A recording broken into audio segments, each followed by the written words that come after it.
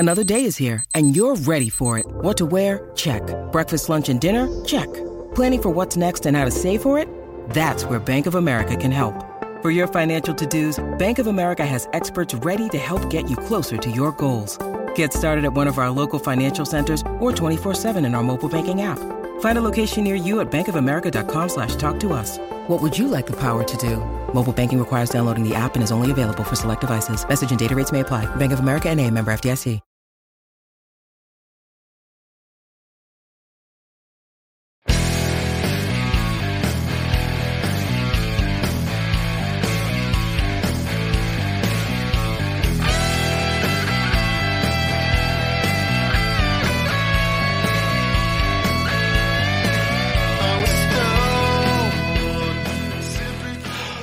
Pittsburgh Steeler fans, this is Behind the Steel Curtain. Editor Dave Schofield coming at you on what's today?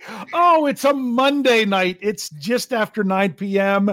And I hope you were ready for it because, my goodness, here we are. It's the short week. I hate it. I despise it. But yes, you are reading this right. It is the Scho Bro Show on a Monday. And with me, as always, is my big brother, Rich. Rich, how's it going tonight? Yeah, because you can't. You're probably that's how I felt about the game yesterday. Now we got to go on a Monday night. Now the Steelers play on Thursday. I hate Thursday night football. I despise Thursday night football. I have always hated Thursday night football. It ruins my fantasy football stuff. Yeah. I'll be honest with you. I like Thursday night football. I don't. Okay, here's why I like Thursday night football. I'm going to give it to you. Monday night football. It's on right now. 2 games are on right now. But then you only have Tuesday, Wednesday off. Then you get football again. Then you get 2 days off. Then you're back to football. That's why I generally like it, even if I don't watch it or just follow it, whatever. But I will tell you this, I like it when it's someone else that has to worry about it. I despise it when it's the Pittsburgh Steelers. I do not like it. I know how much it puts teams at a disadvantage, and I don't like it when it's my team that has the disadvantage, particularly those that go on the road. It's a short week. It's really tough to recover, as Coach Tomlin said in his press conference today on Monday. So we're at least doing our show on the same day as the press conference, like we normally do. He said it's challenging. And when it's early in the season, it's even more challenging. So the only good thing is you get it over with. So we'll suck it up. We're here on the short week, which means, man, the game is fresh in our mind. We did it again. We try not to communicate much after the game until we do the show so we can spend our time together talking about the game. And I would say since last week, you and I talked, the 20 seconds before we came on the air, and that's been it. Yeah. Yep. So, was it. I will say this. I take that back. I've communicated towards you some. You probably didn't see it in some of the live chats. And I actually did. You were on there Thursday. I was on there Thursday, and someone told me that I was their favorite Scho Bro, and I, of course, had to respond that I'm my favorite Scho Bro, too. Yeah, you're my favorite Scho Bro, too. Mm-hmm. So we're here. We're trying to take it all in. And, of course, the post-game show goes on, and it's a lot of instant reaction. We are dealing – I do feel like we're dealing with the hangover. The hangover show, I understand why they call it that, because it really is just – how does it feel that next day? And that's what we're dealing with now. And you could look back, and there's a lot of different ways you could spin stuff. And we're going to get into that. But first, let's look at one way to spin it. Let's bring in a $5 super chat here into the tip jar from Steel Dog 88. Thank you very much, Steel Dog. Says, brutally honest, Mitch was bad, making pre-snap decisions and not reading progressions. On the bright side, the other 3 North teams lost. I'll take it. Yeah, you could. There's a lot of way you can do the narrative. First, Rich, why don't you first tell us your thoughts about Mitch Trubisky in this week's game? And you're going to In other words, nothing. You didn't think much of it, huh? I don't want to think. Please don't make me. Yeah. The fit. There's certain things that I can handle from quarterbacks, or just players in general, because I can take it to other sports. I can take it to baseball. Okay, because I've spent a lot of time coaching baseball. I can handle, a kid who is trying to hit and doing everything correct. Their stance is correct, their stride is correct, their hands are correct. They're doing everything correct, but they're just not making good contact with the baseball. They're trying to be fundamentally sound, and it's just not working. Yeah. I can't stand players that aren't trying to be fundamentally sound, and it's not working. Yes. And I feel like I'm getting some of that from Trubisky. Yes. You know what? I'm going to hit it right off the bat. I really am. I'm going to put it here right to start. I said how I was disappointed with Trubisky in the post-game show. He did feel like he was falling away from his throws. Everything was to the sideline. I put that in my knee-jerk reactions. Like, is it me or Trubisky falling backwards? It's so funny because I was editing that article and that was in there. It had already been there. And Jeff had just said how someone had tweeted to him about him falling back on the throws. And I said, yep, Rich put that knee-jerk too. So that was one of those things. I'm kind of glad that he, in his post-game press conference, I read the quotes. I didn't hear them. So I'm sorry I didn't have time to listen to all that stuff because of everything going on. I've been having to do a lot of work because it's a short week. That he didn't shy away from saying, hey, if we're going to do these other things, we have to actually have plays that do these things. If we want to throw over the middle, this isn't what he's saying, but in essence, this isn't his quote, but in essence, what he was saying, if we want to throw over the middle, we've got to actually run plays that put receivers in the middle, things of that nature. Now, whether there's a big debate on whether it's Trubisky, whether it's Canada, whether it's both, you can't say it's neither, but this is what I'm going to say about diving into it right away. And that is a lot of what I saw from Mitch Trubisky in the preseason and even a little bit in week one was I was like, gee, he has to do this because of the offensive line. But you want to know the truth? The offensive line was not the problem this week. No, it was not. And for those who think that it was, there were some people that just assumed the offensive line was bad. Maybe they weren't watching it. I've got to, whether you like it or not, I quote the PFF numbers. I report those articles. I've got PFF numbers from the offensive line. They're the ones that do stuff like that. Yeah. Whether you like it or not doesn't matter. I've drawn my own conclusion about the offensive line before the numbers came out. I then report the numbers. And the article will be coming out on the offense tomorrow. The defense, I don't know if we'll have time to run it tomorrow. If I have to wait till Wednesday, we have so much stuff to run on a short week. So we're just going to have to see. But when it came to the offensive line, I said, I always say, do the grades pass the eye test? And this time I have to say, yes, they did.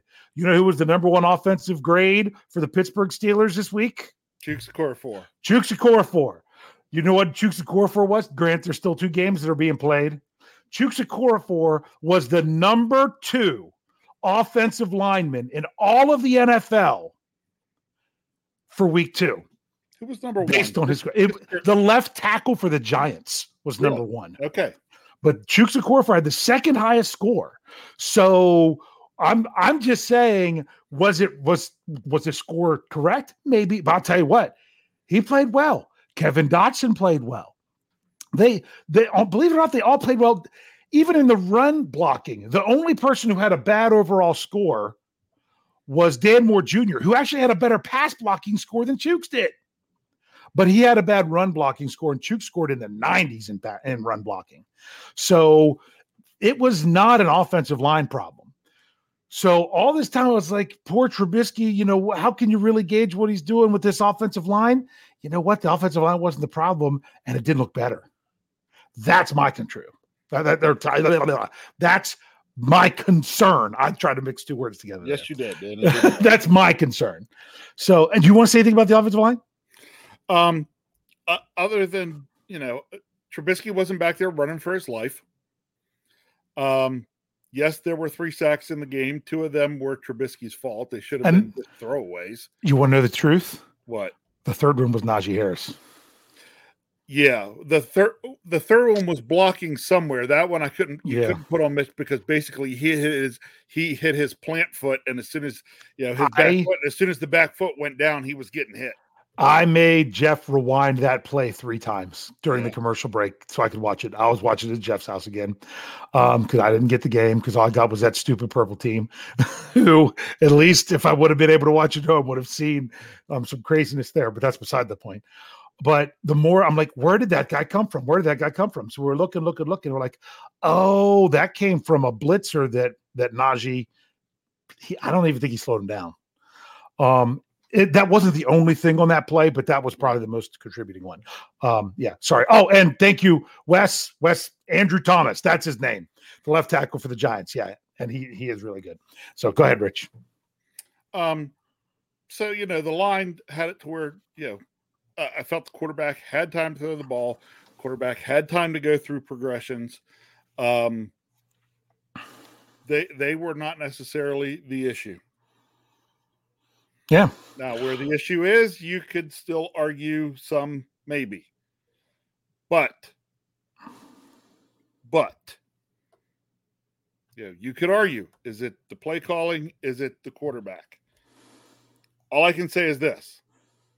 I really doubt that the play calling is asking for the quarterback to fall backwards on every throw. That's true. I agree. So, but it's oh my goodness. Sorry. I just watched the Bills score a long touchdown. So, but we do want to say, because someone put in the live chat, there was a player taken to the hospital for the Bills. It looked pretty bad. One of their cornerbacks. So our thoughts are with him. Yeah, I felt like the line was getting the job done, especially the pass blocking, but yet the play calling kept coming. Well, let's just say this. I don't know if it was the play call or the decision-making of the quarterback, which one it really was, but one of those two things kept acting as if the line wasn't getting the job done. Does that make sense? Yes. Yeah. So maybe they were taking it for granted, like, oh, maybe if we expect him to get it done, then they won't. It'll have to be a little bit more difficult. But, I mean, that's just tough when the line's getting it done and you're still not really executing very well. I will tell you this, though. I know it's tough. But if I were to tell you a month ago that 2 weeks into the season, the Steelers would be 1-1 and their loss would be by 3 points, what would you have said? Oh, I said, okay. I'll take it. Right. I'll take it. And it's not and the record is not what I'm upset about right now. Yes. I'm more upset just about the play and where I feel like things are progressing. That's what I'm more upset about right now. Exactly. For example, well, I mean, the Steelers, they were without one Trent Jordan Watt, still struggle to win games when he's not there. But even after the Steelers beat the Bengals in week 1, the confidence, like we do a confidence poll through SB Nation, the confidence in the Steelers actually slipped a percentage. After they beat the Bengals, the confidence actually went down a little bit, which tells you that it's that sometimes you can grit out a win, but sometimes you can't grit out you can't grit out the win every time if things aren't going your way. There was a lot of stuff that went the Steelers' way in week 1, and there was enough for them to get the overtime win. I would say not everything went their way in week 2. Yeah. And they still, it wasn't a terrible loss, but there was a lot of stuff. The name of the show today, the title of the show is, I don't want to screw it up, so I'm actually looking it up. Mishaps and Missed Opportunities is what led to the loss. The mishaps, I think we kind of know what we talked about there. How about the touchdown inside of 2 minutes in the first half? Really shouldn't have been. Yeah. Shouldn't have been. Third and 3 outside of field goal range. I know. And they throw the ball long, and Witherspoon is there and just doesn't quite. I don't know if I don't want to say doesn't quite stick with it, but just as, I don't know, half a beat behind in trying to make the play. Yeah, well, honestly, I almost feel like he was in such good position that he took it for granted. Yeah. He was in such good position covering Aguilar on that I feel like he took it for granted that, oh, I'm here, I'm in position, I'm the one who's going to get this ball. And he just went, the receiver went up high, he took it away like a defender would take away the ball for a receiver waiting for it. Yes. Yeah. So, how do I say it? Now this was a narrative from last year. I'm not going to say this is true for this year, but if we were talking about this in the offseason, we would have said Witherspoon kind of Chase Claypool'd it. Yes. Didn't go up and get it, was letting it come into his body, and therefore someone else took it away. That was a missed opportunity. That's the wrong thing. That's a miscue. That's a miscue. That's the miscue. Yes. So that could have been an interception. If nothing else, it should have at least been the ball batted down. And whether or not the Patriots go for it on 4th and 3 at their own 40-yard line with 20-some seconds left, I don't know. Or if they try to just punt and said we're going to end the half tied, and because they assume maybe the Steelers would then take a knee. We'll never know. But, man, that's – when the Steelers give up a touchdown in the last 2 minutes of the first half, I don't remember them winning the game. I really don't. I think it's Cincinnati last year when they gave up that touchdown right before halftime and how things went on after that. And it was just frustrating. So that's a miscue. We all know the biggest miscue. It was right after a missed opportunity. The missed opportunity was having an interception thrown right to you in the third quarter and letting it go. So that's just a missed opportunity. Yeah. That's anything you want to say about that one? It's just a play that's got to be made. Yeah. Like teams that make those plays win. Mm-hmm. When you don't make those plays, things have the opportunity to snowball like they ended up snowballing. Yeah. And you know what? The Steelers made those plays the week before. Yes. They had 4 of such plays. You could almost argue they had 6 because you could have called one an interception, then a fumble, and they had another one that was taken away from a penalty on the play. They made those plays. That play didn't happen. And sometimes it's the things that don't happen that really get you. And then you're like, oh, well, if he would have done that, the next play would have never happened. But I'm not making excuses on the next play on the mishap. Yes, there was only 10 players on the field. Yes, there was no one covering the gunner on the outside. Yes, I think the Patriots missed a golden opportunity that bailed them out because they should have just thrown the ball to the guy out there with no one on him, and he'd have run for forever. And probably would have gotten the ball down to maybe even close to the 10-yard line, which was where they ended up getting it. But even though he had a free run at him, it doesn't matter because you call a fair catch.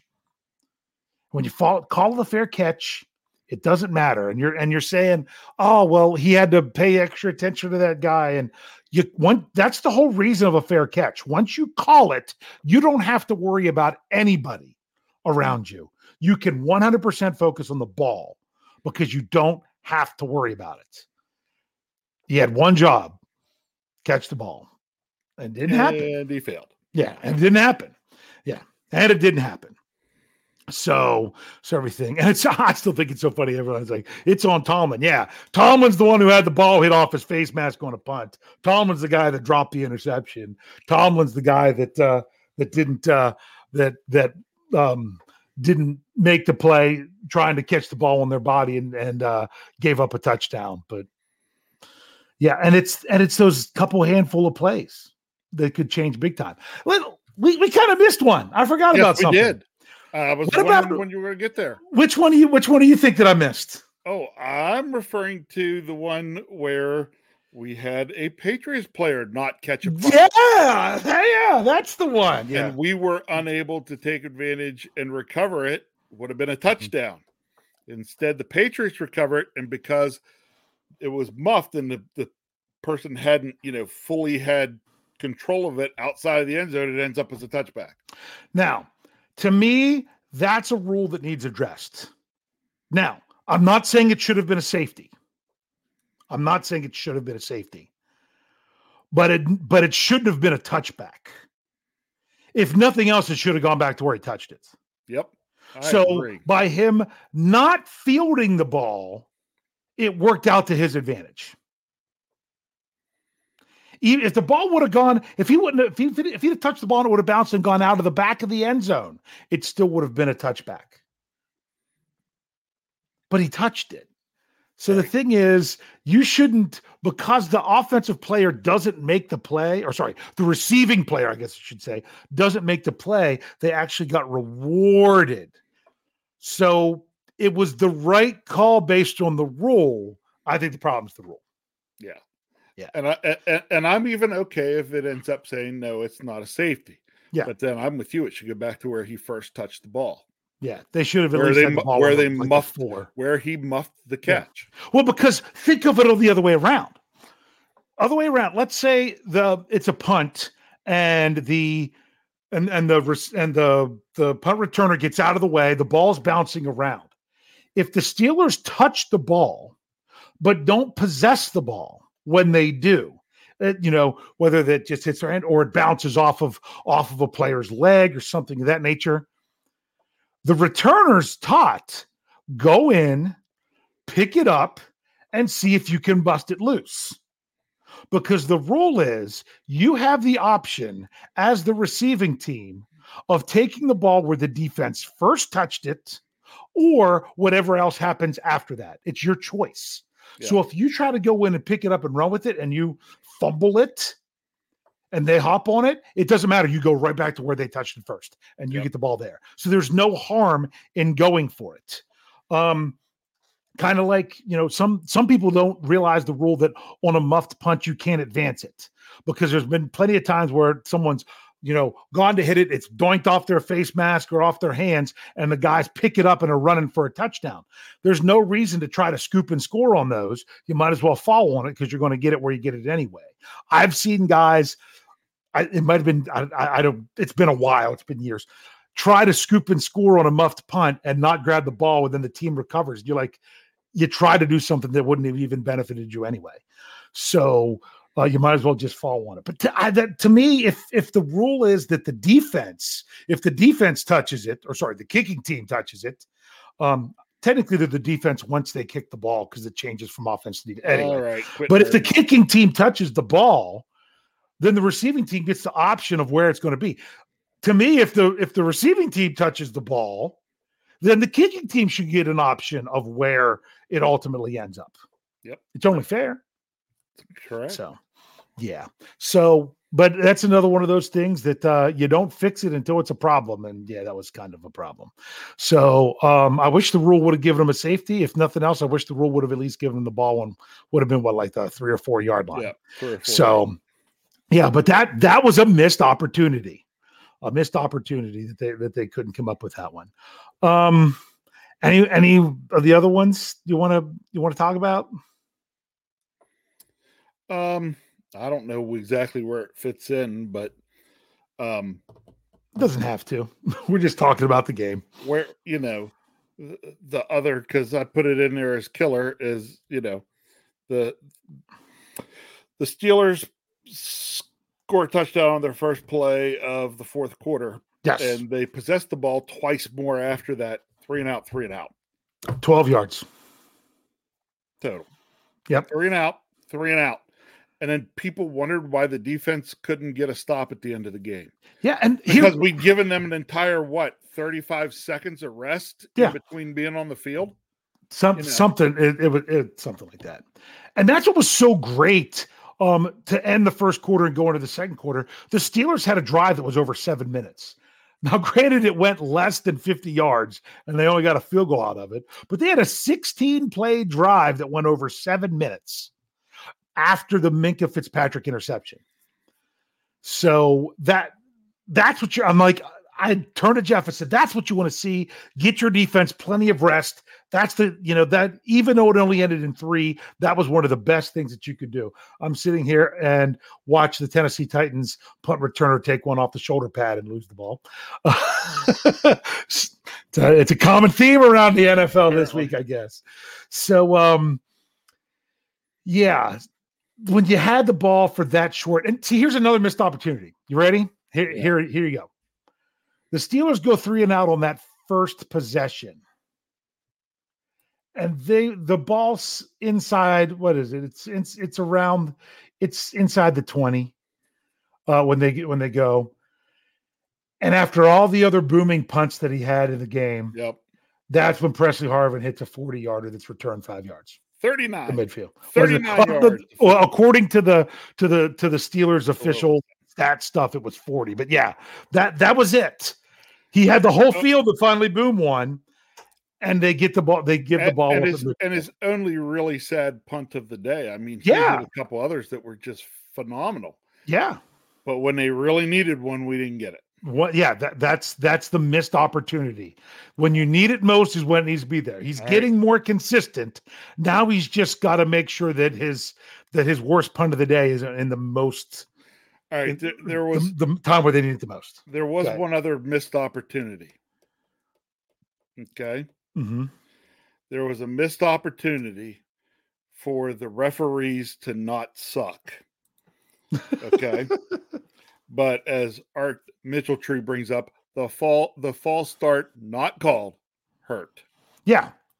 Yeah, and it wasn't as bad as the one against the Chargers where it was so blatantly obvious and they scored a touchdown on the play. True, but it led to a touchdown.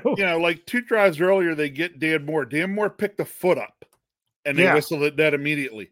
This guy moved both feet, and 1 foot moved twice. Yeah, before the snap of the ball. So it was basically 3 steps, and the dude stopped because he was expecting the whistle. Yeah, he knew he false started, and the play went on. And I'm like, "Are you kidding me?" Hey, I will tell you. I noticed that it was that official on the I will call the near side of the field based on the perception from television on the screen side, because when I noticed Chukwuekorfor, he was getting a little bit of a head start, a couple plays in there, and it wasn't called. And that's what the first thing I said to Bat, I'm like, Chuk's been doing that. I said a couple times already. I said, but nowhere close to that bad. Around the league, you will see that they will give tackles. I like to call it the half a beat. Yeah. Okay. The half a beat on the snap they can get away with. That was not half a beat. That was a beat 3 and a half. beats. I was going to say that was at least a beat and a half. But notice the ones that weren't called were on the near side. And then when they finally did call it, and when it was called against Steelers too, it was on the far side. Yep. That's a different official making that call.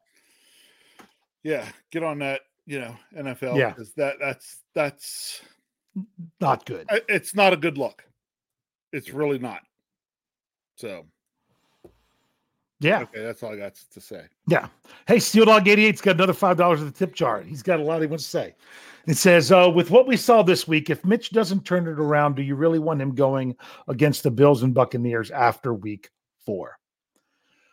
So talking about, a couple good defenses there, because, that Buccaneers offense hasn't been doing too much either, but that's beside the point.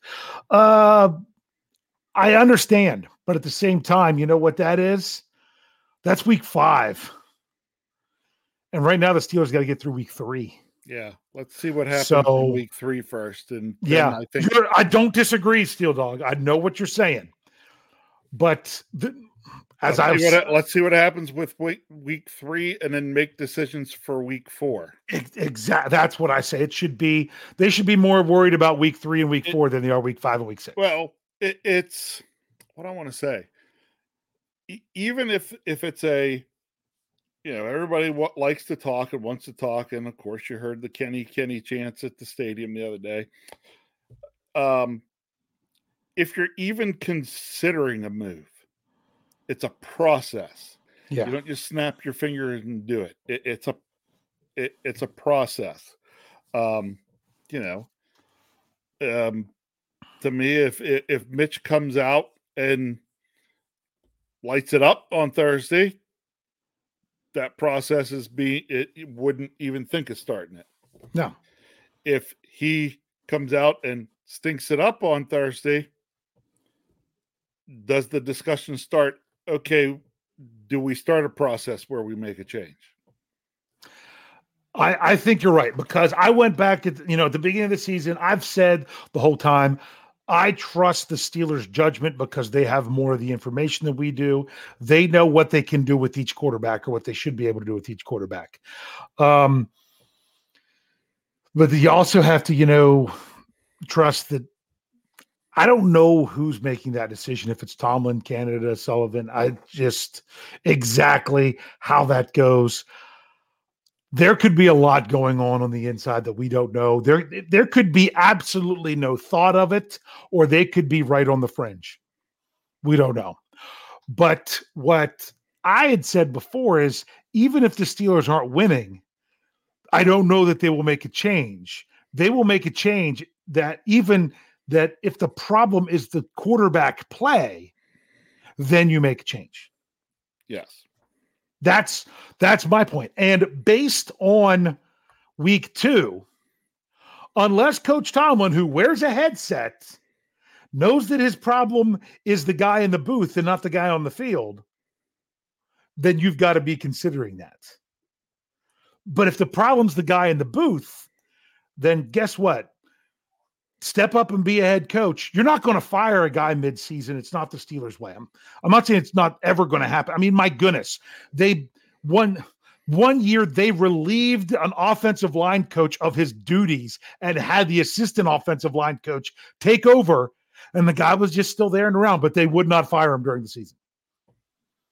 That was when Sean Surratt was that was right before Mike Munchak, because it was Sean Surratt that took over for. I can't even remember the name of the guy that they had, but they wouldn't fire him during the season. It's just something that they don't do. It's not like they shouldn't, but you also have to have another plan in place. Kind of like people that last year wanted to scream, bench Devin Bush, bench Deontay Johnson. Well, what good is benching them if you don't really have anyone else to play in their place? So you don't just make a decision unless you have a plan. But Coach Tomlin, he knows more what's going on there. Whether, where this all falls in. And it's we can pretend like we know, but we only know so much. And that's one thing I always like to say. Do you want to weigh in on what you think it could be of those two? Quarterback, coordinator? It's a combination. There's too much going on for not to be some of both. Because like I said, from what I'm seeing, okay, there could be issues with the calls. Mitch could be right. Hey, everybody's saying, why aren't we using the middle? Well, if we're not calling to the middle, I can't throw it there. And if that's the case, then yes, some of that's on Canada. But Canada's not throwing every throw off of his back foot. True. Canada's not misfiring on some of the throws that are there. So that's why, to me, if anything, there's blame to go around. Yes. A coach's job is to put their players in the best position to win. The player's job is to go out there and win the game. And when you don't win the game, there's fault to go around. everywhere. I want to bring up one of these. Cordman Tommy said, Dave, did you see what Duck tweeted about Mitch? I did not. Share it, Cordman. Put it in the live chat. I want to see what he said. I did not see that. If you can quote it. Maybe you already did. What I will go back and say is this, and as a quarterback, you cannot like the plays that are being called, right? Yeah. But you know what your job is? Run the plays. Run the play, make the throw. You know what? I don't think Ben Roethlisberger would run the play. No, Ben Roethlisberger just would have called his own play. Yeah. Okay. Yeah. Oh, he said, Duck said that they should bench him. So I'll be honest with you. I don't think it makes sense for the Steelers to bench Mitch Trubisky for the short week on Thursday. No. Most rational fans, when you think about it, you're like, oh, well, why not if he's ready? I'm like, this is a bad enough situation for the Steelers to be on a short week and having to travel. Do you really want that to be the first experience of your first round draft pick? Look, we said all the way back when folks said, where are your opportunities if you wanted to go to Pickett? Okay. And what did we say? We said that if the Steelers started with Trubisky and wanted to go to Pickett, Trubisky would start. There's no way you would see Pickett before week 4. Yeah, that's what I'm like. You have to give him 3 games. That's what I said. You've got to give him 3 games. Not just that. And if you're going to if the Steelers would make the decision to make the move to Kenny Pickett, you do it after the Thursday night game when you've got a little bit extra time. A little bit of extra time. Yeah. Cordman Tommy also says, and he also said bench Canada. Okay. If he said that's pretty funny. I want to bring up something that some people already said was a good point, is that Nate Van Slyke said Canada isn't the one who's missing wide open receivers. There's plays where there's wide open receivers and there's plays where there's not. I'm going to tell you how it is. Like I said, I'm not a big critiquer of wide receivers. That's not my expertise. But believe it or not, I'll go back to the PFF scores. Do you want to know what's crazy about the PFF scores? Where was Mitch? He was in the middle of the team. And do you know what his score was? Almost the exact same it was the week before, barely above average, 61.6, because they started at 60.0, which goes to show you he's not doing anything great, but he's not he's not doing anything awful in their eyes, but what's crazy is out of all the wide receivers, the only ones that scored higher than Trubisky was Gunnar Olszewski, who was not on the field for a single passing play. He was on the field for all running plays, and Deontay Johnson, who just had a great score. All the rest of the receivers lower scored than Trubisky. Pat Freiermuth had the lowest offensive score on PFF. Claypool was in the bottom, Gentry in the bottom, Pickens in the bottom. So if they're running wide open, I don't think that their scores would be bad. But I'm not watching them. Go ahead. No. There are some places, and I think I understand when I see some folks saying, hey, there's receivers that are open. Okay. I think that because I've seen some open receivers, or actually what came out of my mouth, and I almost stuck it into the knee-jerk article, but I decided not to because I wasn't sure exactly what I know and don't know. Mm-hmm. But there were times where I would see a receiver come off the line, break open, the ball not be thrown to them at that point, wait a couple more steps, and then the ball is thrown to them. Mm. And then there's coverage. Right? And even if they caught the ball, someone was right there to tackle them. I'm like, why aren't we getting them the ball when they're open more and let them try to make somebody miss?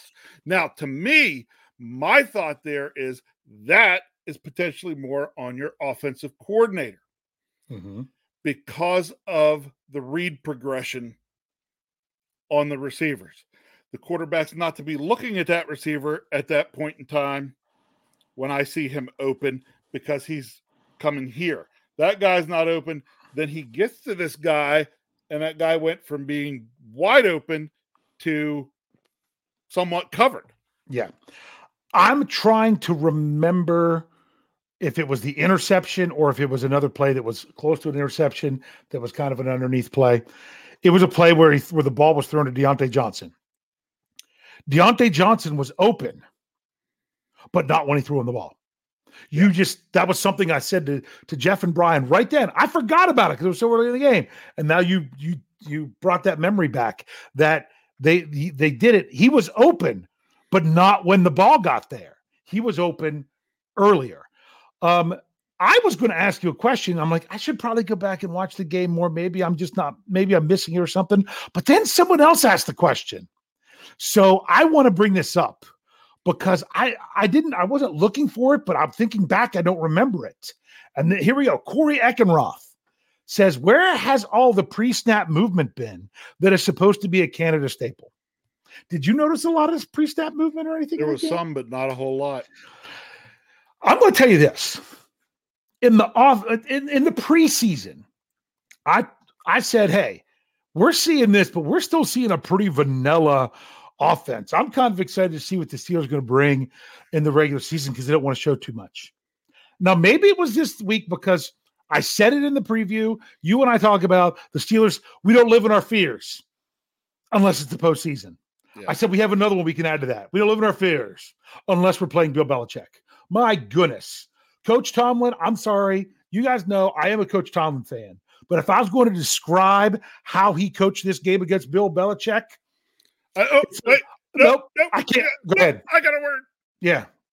I got a word. Scared. No, I was going to be more extreme of a word that I can't say. But it's a word usually associated with either a cat or a willow. Okay? That's what he was in this game. You know what? Because even though I like Coach Tomlin, I think he's a great coach. When he does stuff like that, I'm going to call it out too. And everything that he talked about, I already went on this rant in the post game, and I'm still mad about it. So I got to do it again.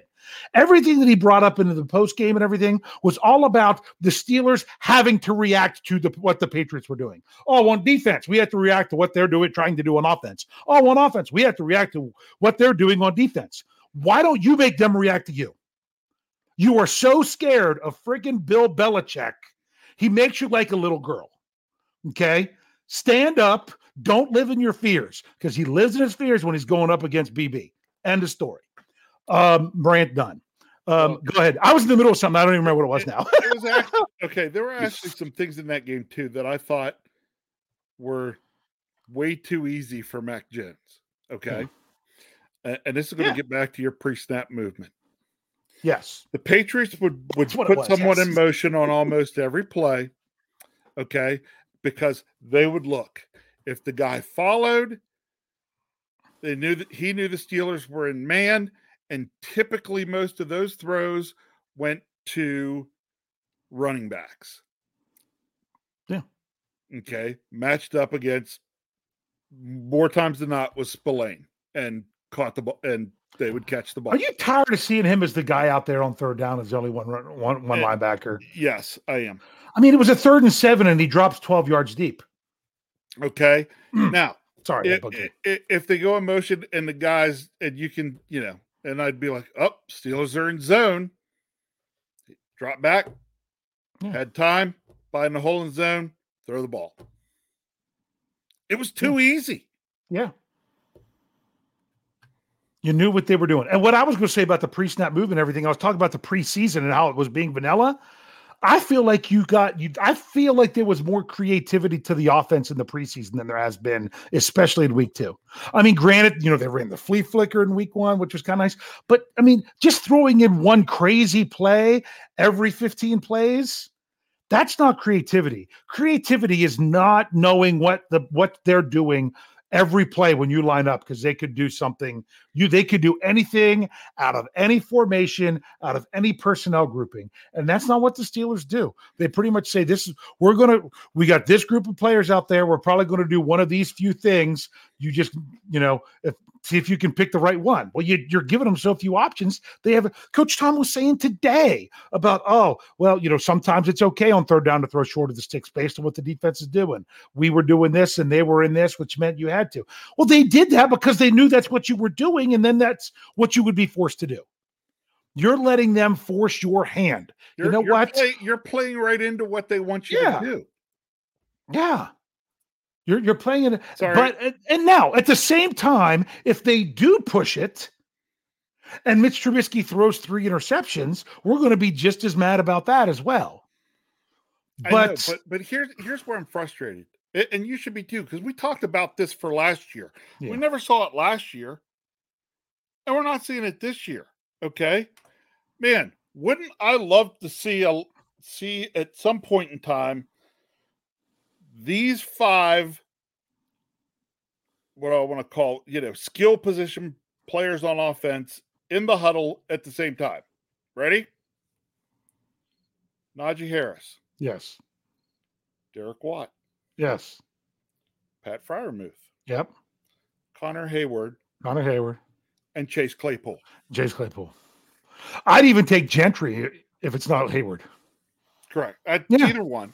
Okay. That's my, I talk about that jumbo formation all the time. You bring those 5 guys out there, you have no idea you assume that it's going to be a run. And if they assume it's a run, you line up in a pass formation and you hurt them. And if they assume that if they leave their pass defense out there, you bring it in and you pound it down their throat because you have the blockers to do it. I've been saying that for 2 years. Right. That's my favorite. For 2 years, the Steelers have had the kind of grouping where they could go out and dictate what was going on. You could make them match you, and we don't do it. Yeah. You don't force the other team's hand. You react to what they do on both sides of the ball. The Steelers make it easy on the other team's defense. Yeah. Instead of difficult. The Steelers should be trying to make it difficult on the other team's defense.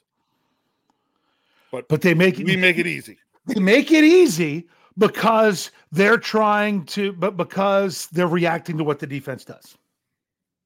Yeah. So the defense can dictate what you do, force you into doing certain things, which makes it easier for them. We need to quit being the nerd on offense and be the bully. Yeah. Yep. Yes. And putting those 5 guys I talked about out there and then dictating based on what they're doing, you decide whether you want to run or pass. That's being the bully. Yeah. Yep. Now to come back to the possible quarterback change or anything with that, I keep saying that you make the change when how do I say it? You make the change not for the sake of making a change. I said it on the postgame show. The one thing and it might not be what people mean by, I'm not saying don't make the change, but I can't stand the phrase of put him out there and see what he can do. That and see what he can do just drives me nuts. Yeah, that's not, you have 17 NFL games in a season until you are eliminated. You don't want to just see what anyone can do. You want to see what they can do. That's what practice is for. Okay. As someone who coached before, you don't just throw a kid out in the game to say, oh, here's your opportunity. You want your opportunity, you earn your opportunity. Okay. There's not enough games. When you have 160 million Major League Baseball games in a season and you need to see what someone can do in one of those games, it's because your wins and losses don't matter as much. I don't want that to be the reason. The reason isn't to see what he can do. That's not the reason. But I'm not saying that there's not good reasons otherwise.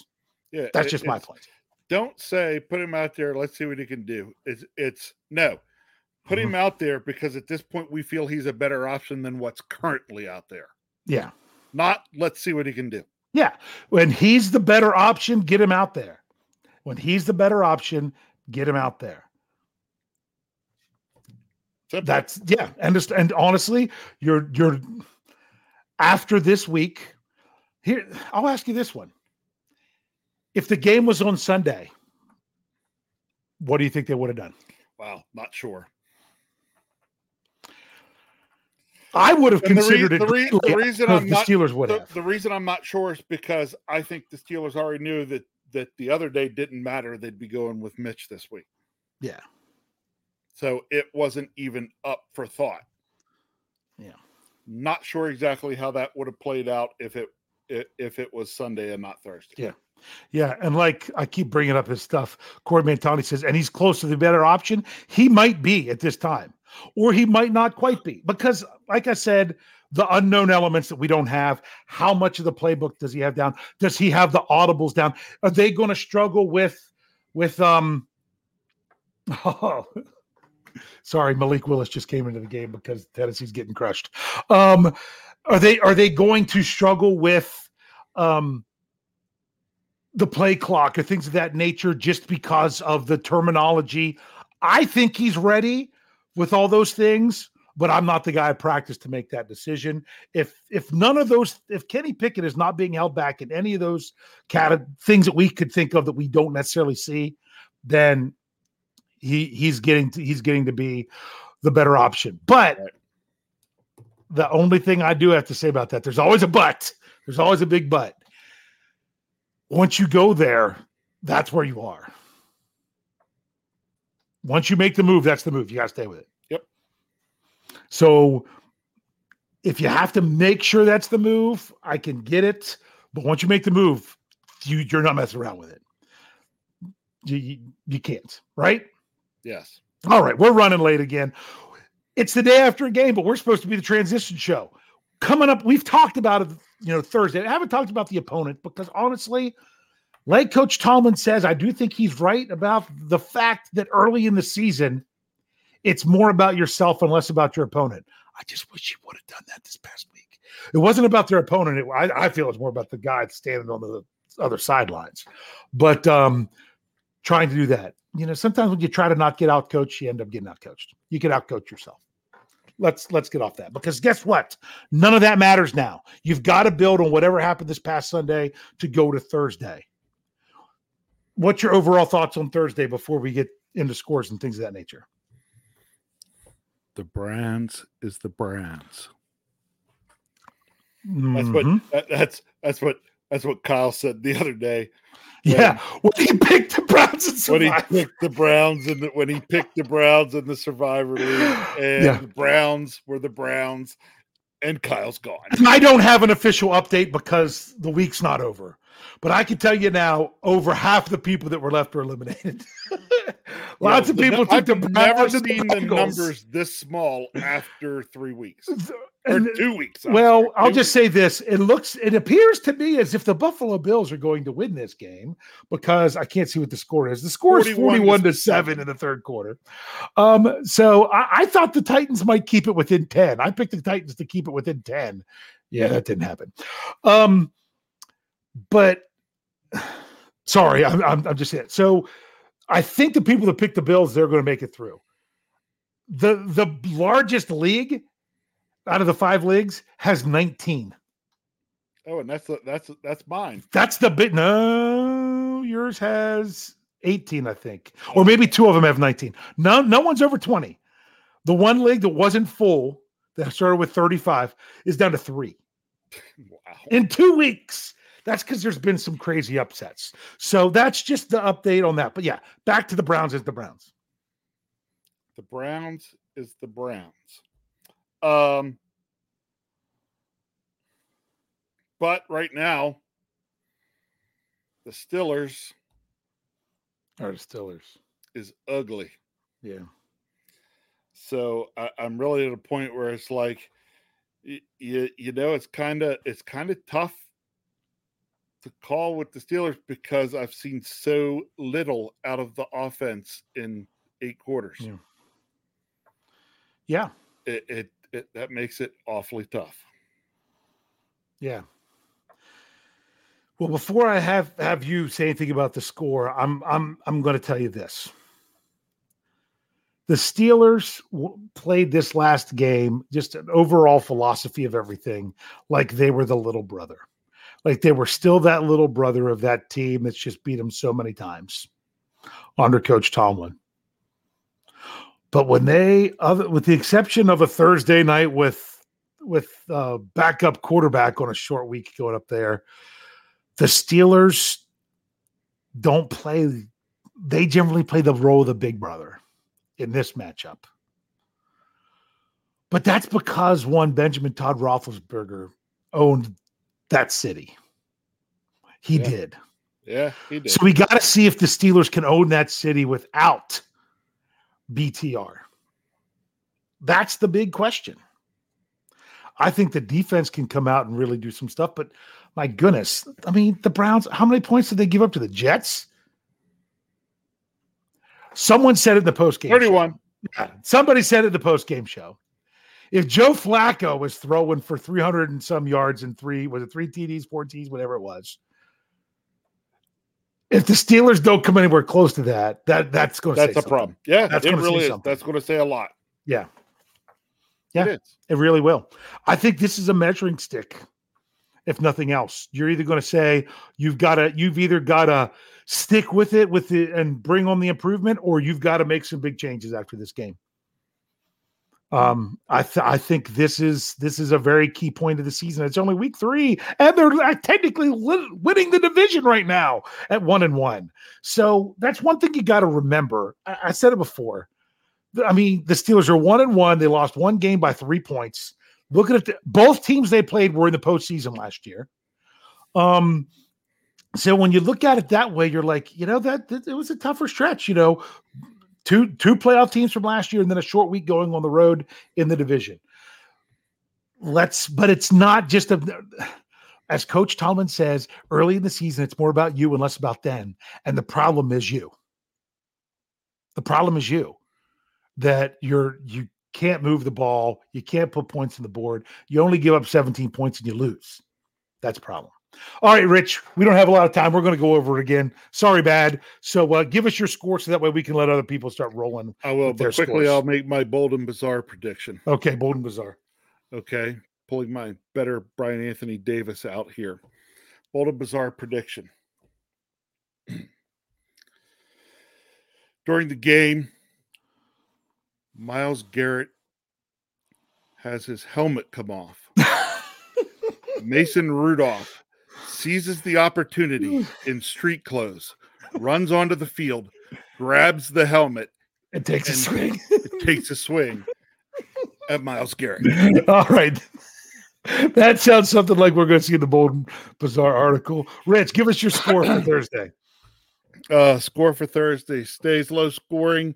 Stays close. And the line has moved in the Browns' favor in the last 24 hours. It went from 3.5 to 4.5. That's ridiculous. They rule guys out, and Clowney's out. Favor. Yeah. Stays close. I'll take, but I'm going with the Browns. 21-20. 21-20. All right. I have it out there in the live chat. Remember, if you don't put a team, we assume you mean the Steelers. We're just going to read the scores. That's really all we have time for. But while these are coming in, I will say this. We are here on a Monday night. The whole reason we're here on Monday night, tomorrow night, you'll have a Steelers preview with myself, Jeff Hartman, and Brian Anthony Davis, where we will be breaking down everything with the game moving forward.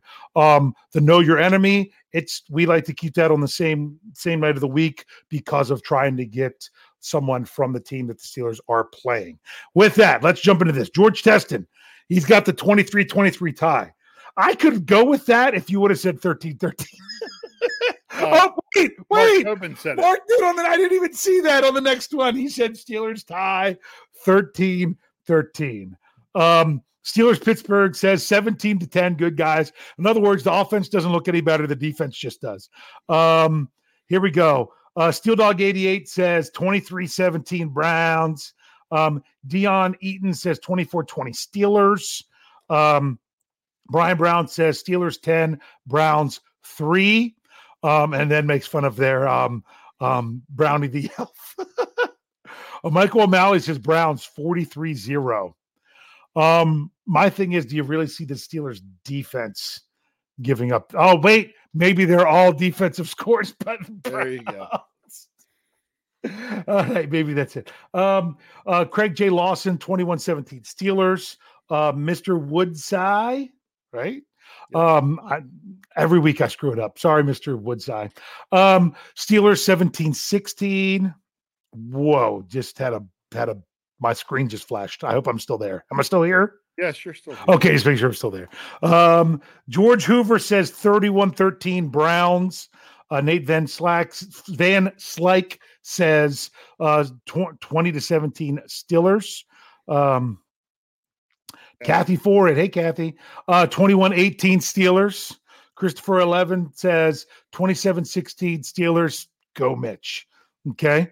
Robert Lucky says 10-14 Steelers.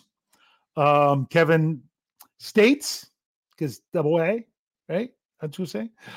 20-10 Steelers. Stuart Luther, wow. I'm sorry if you're in Cleveland. He says 31-10 Browns. Yeah. Where else are we? I know we got another one. Already had Kevin's.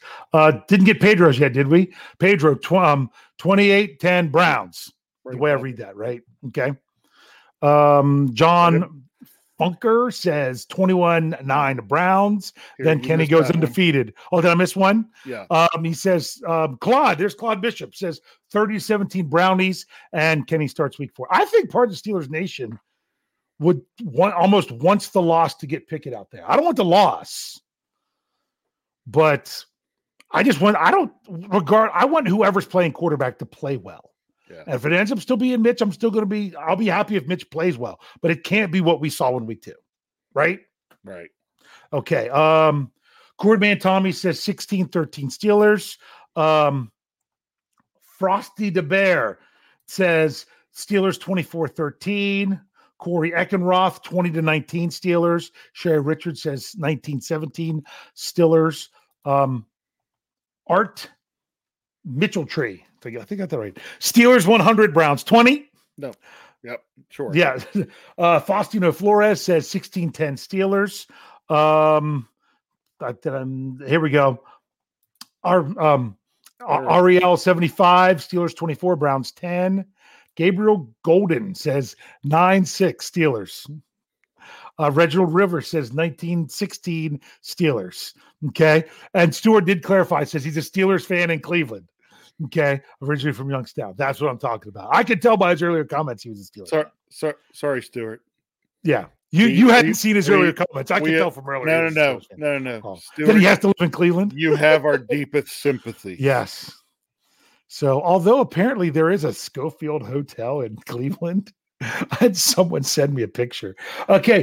Dave Wallencheck says 22-20 Steelers. Do we have any more? Nope. That was the last one. That was the last one. All right. So, just want to Jeffrey says, Ohio Valley represent. Just want to remind you that Steelers preview tomorrow night, Wednesday night is Know Your Enemy. Thursday night, it's a special post-game show coming at you from the West Coast with the Yins guys are going to be filling in for that one since it's really late and during the week that they're going to do that for us this week. Then we'll be back, hopefully more on a little bit regular schedule. If you're listening to this in audio format, there won't be a regular Yins show. Instead, you'll get your last-minute thoughts. And the Steelers preview is not really going to – not preview. The Steelers pregame show with Brian Anthony Davis and KT Smith isn't really going to be much of a pregame. It's going to be more like a postgame because of when that runs. So they'll be waiting until after that. Make sure you're checking out BehindTheSteelCurtain.com for all your Steelers needs. We've got lots of stuff coming to get it all win by Thursday. Rich, what do you want to say to close us out? Hey, I'm going to throw it out there one more time. I still got two tickets for $200 for the pair to the Jets game. On, week 4 could be 2nd. The Kenny Pickett debut. Yep. They're good seats, and that's the friends and family price, people. Yes, it Get in on that. You can tweet at me or email me. Go any way you can go to BehindTheSteelCurtain.com. You can get my information from there. Or if you can't get a hold of Rich directly, make sure you hit that one up. That could be a really interesting one to do. Yeah. So yeah, all right, go ahead. And I'd swallow it and go to that game, except I'm going on vacation that week. So yep. So I will not be anywhere near the Pittsburgh area. It was the whole game on Sunday was just very ho-hum. Yeah. I had trouble getting excited for the game, excited during the game. I hope that changes with the game this week. I hope it does. It should, because, it's Cleveland, and I love to hate Cleveland because Cleveland never rocked. Mm-hmm. it's a little different. I got to go, watch a golf match first and then get home in time for the game and rate my knee jerk. But, Thursday night football, I said at the beginning of the show, I hate it. And I do. I hate Thursday night football. Yep. The only Thursday night football I really can tolerate is getting to watch my Pittsburgh Steelers. I'd never miss a Thursday night game with the Steelers play. Other games I'd miss, but not Thursday night. And I won't miss this Thursday night. Can't wait.